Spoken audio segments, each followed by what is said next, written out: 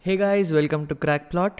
Today I'm going to be doing a book review, and the book I'm going to be talking about is Tinker Tailor Soldier Spy, written by John Le Carre. I'm sorry if I'm pronouncing his name wrong, but it has a sort of a Frenchish spelling, and that's the best I could do. Now, getting into the book, first off, I really love the title Tinker Tailor Soldier Spy. It just has this amazing vibe to it, and it really grabs your interest. I really love Ian Fleming's James Bond titles, but after reading John Le Carre, I can say he's a very good contender for having the best book titles. I mean, all of his books, The Spy Who Came In From the Cold, The Honorable Schoolboy, Tinker Tailor Soldier Spy, all of his titles are really good, and unlike Ian Fleming's titles, it actually has a correlation to the story, and after reading the book you understand why it was given that title. Now, getting into the plot of the book, the plot is really complex. I mean, really intricate and complicated, but the basic summary is this. The book is a spy novel set during the peak of the Cold War, and in this world, the London intelligence agency MI6 is codenamed Circus because it is located at Cambridge Circus, and the chief of Circus is a man known as Control. And Control has a suspicion that one of the top officers in Circus is a double agent who is a spy for Russia. He narrows down the list of the prospective suspects to 5 people and gives each of them a code name. Percy Allaline is Tinker, Bill Hayden is Tailor, Roy Bland is Soldier, Toby Esterhaz is Poor Man, and our hero George Smiley is given the code name Beggarman. So now you understand why the book is named Tinker Tailor Soldier Spy. But before Control figures out who the actual double agent is, he dies due to a botched up mission, which is again another story and I don't want to get into it. But after his death, George Smiley, who is our hero, who is a fat man, who is physically incompetent, who is a loser in his personal life, his wife runs away with another man, he is a loner, he has almost no friends except his trusty sidekick, Peter Guillam, is called back from retirement to find out who the double agent working for Russia is. So the rest of the book follows George Smiley in his investigation to uncover this double agent working for Russia, and he is aided by his sidekick Peter Guillam, and that is a very simplified summary of this very intricate and complicated book. Now, this is not an easy book to read at all. I mean, this is not just some bedtime book that you can curl up with and relax. This book requires your full attention while reading it, and there are 3 reasons for that. The first reason is the language. This book came out during 1974, I think, so the words and the language is really difficult for somebody from our generation to understand or read easily. I read this book in my Kindle, so I could easily look up the meanings of any new word I came across. But if you are reading this in a paperback or a hardcover, you are going to have to sit along with a dictionary while reading this book. The second reason is the way this story is told. I am a fan of Christopher Nolan and I really love non-linear screenplays, but I think this is one of the first books to have a non-linear screenplay. The story jumps from the past to the present to the past again to the flashback of a character. I mean, it goes all over the place and you really have to focus and keep track of what all is happening so that you understand the investigation as you go along with it. The third reason, which is also a reason why this book is very unique, is John Le Carre's writing style. He is, I think, the only author I came across who doesn't want to explain anything to his readers. John Le Carre was actually a spy who worked for British intelligence, so he knows what actually happens, how the people talk, what all of the jargon is, and he uses all of the jargon in the book while 2 characters are talking, and he really doesn't explain what a word might mean. For example, a word called chicken feed. Now I know what chicken feed means in the world of spycraft, but while reading the book you just have to assume its meaning according to the context of the dialogue and you just have to assume that your assumption is right and go along with it.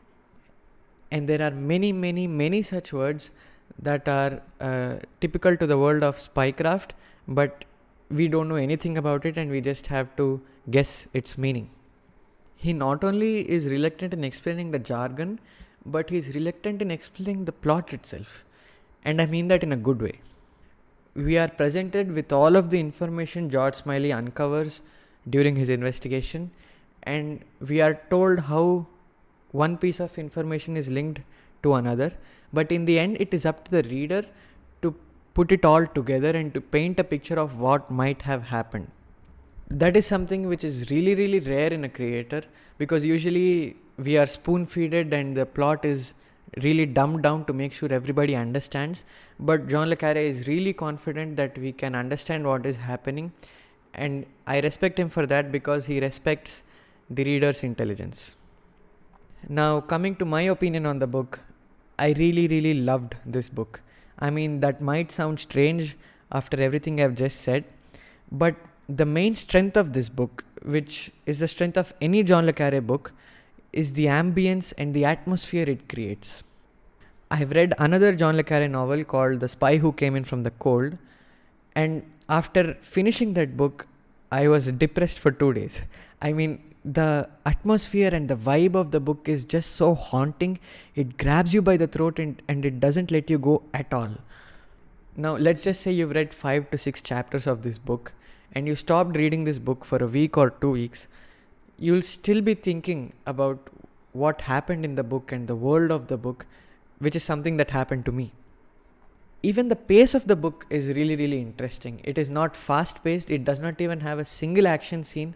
Most of the book is George Smiley reading files and documents, and it is not even slow paced. The book is creepily paced, if that makes sense. It is just this haunting story, the vibe of all of these double crosses, people lying to each other, backstabbings. This really dirty, realistic, authentic world that John le Carré creates is the main strength of this book that keeps you hooked. And most of that authenticity comes from John le Carré being an actual spy. He knows what all they did, he knows what all they had to do during that Cold War, how dirty it got for them, how disgusting the life of a spy actually is. I mean, he really writes the life of a spy almost with disgust. I mean, it feels like he hates his job almost, but the only thing keeping him going or keeping any of the characters in the book going is the love for their motherland and the patriotism towards their country. Coming from a generation where spy stories are Mission Impossible, James Bond, these fantastical, action-packed, gadget-filled adventures, to this really authentic, realistic spy drama where it is more about playing with the psyche than, fighting with their hands or arms or shootouts or whatever. And even the protagonist, George Smiley, as I told you, is a very different spy hero. He is not this suave, stylish, fit hero like James Bond. He is this really, as I told you, fat, mild-mannered, slow. He can't run. He starts sweating even after walking a few steps. He's a loser in his personal life, but he's this really intelligent master spy who's really good at his work. He has a lot of experience in the field of spycraft, and that makes him a really different spy hero. And another thing I really have to mention about this book is the villain of this book, Carla, who is a Russian spy master who is operating this double agent in British intelligence. He appears in the book only once, and that is when George Smiley recounts his experience of meeting Carla in the past. And even in that chapter, I don't think he even has a single line. But you can feel the presence of this genius mastermind, intelligent, cunning person pulling all the strings, sort of this invisible puppet master who is controlling everything throughout the book. It is really amazing how John le Carré was able to achieve the presence of a character without him appearing for a majority of the book. And you really feel the heat between George Smiley and Carla, even though they do not meet at all when the story is actually happening. There are two other books which continue the story of the fight between George Smiley and Carla, called The Honorable Schoolboy and Smiley's People. I am currently reading The Honorable Schoolboy, and I'll probably do another review after I finish all three of the books which describe the face-off between George Smiley and Carla. There is even a film adaptation of Tinker Tailor Soldier Spy starring Gary Oldman. I couldn't find it streaming anywhere in India, but if you can find it, please do watch it. Apparently, it's a really good film. So do read Tinker Tailor Soldier Spy if you want a refreshing, realistic, authentic, dirty, haunting, complicated spy story. But keep in mind that this is not a comfortable summer read. That's my review for Tinker Tailor Soldier Spy. Thank you for tuning in. See you next time.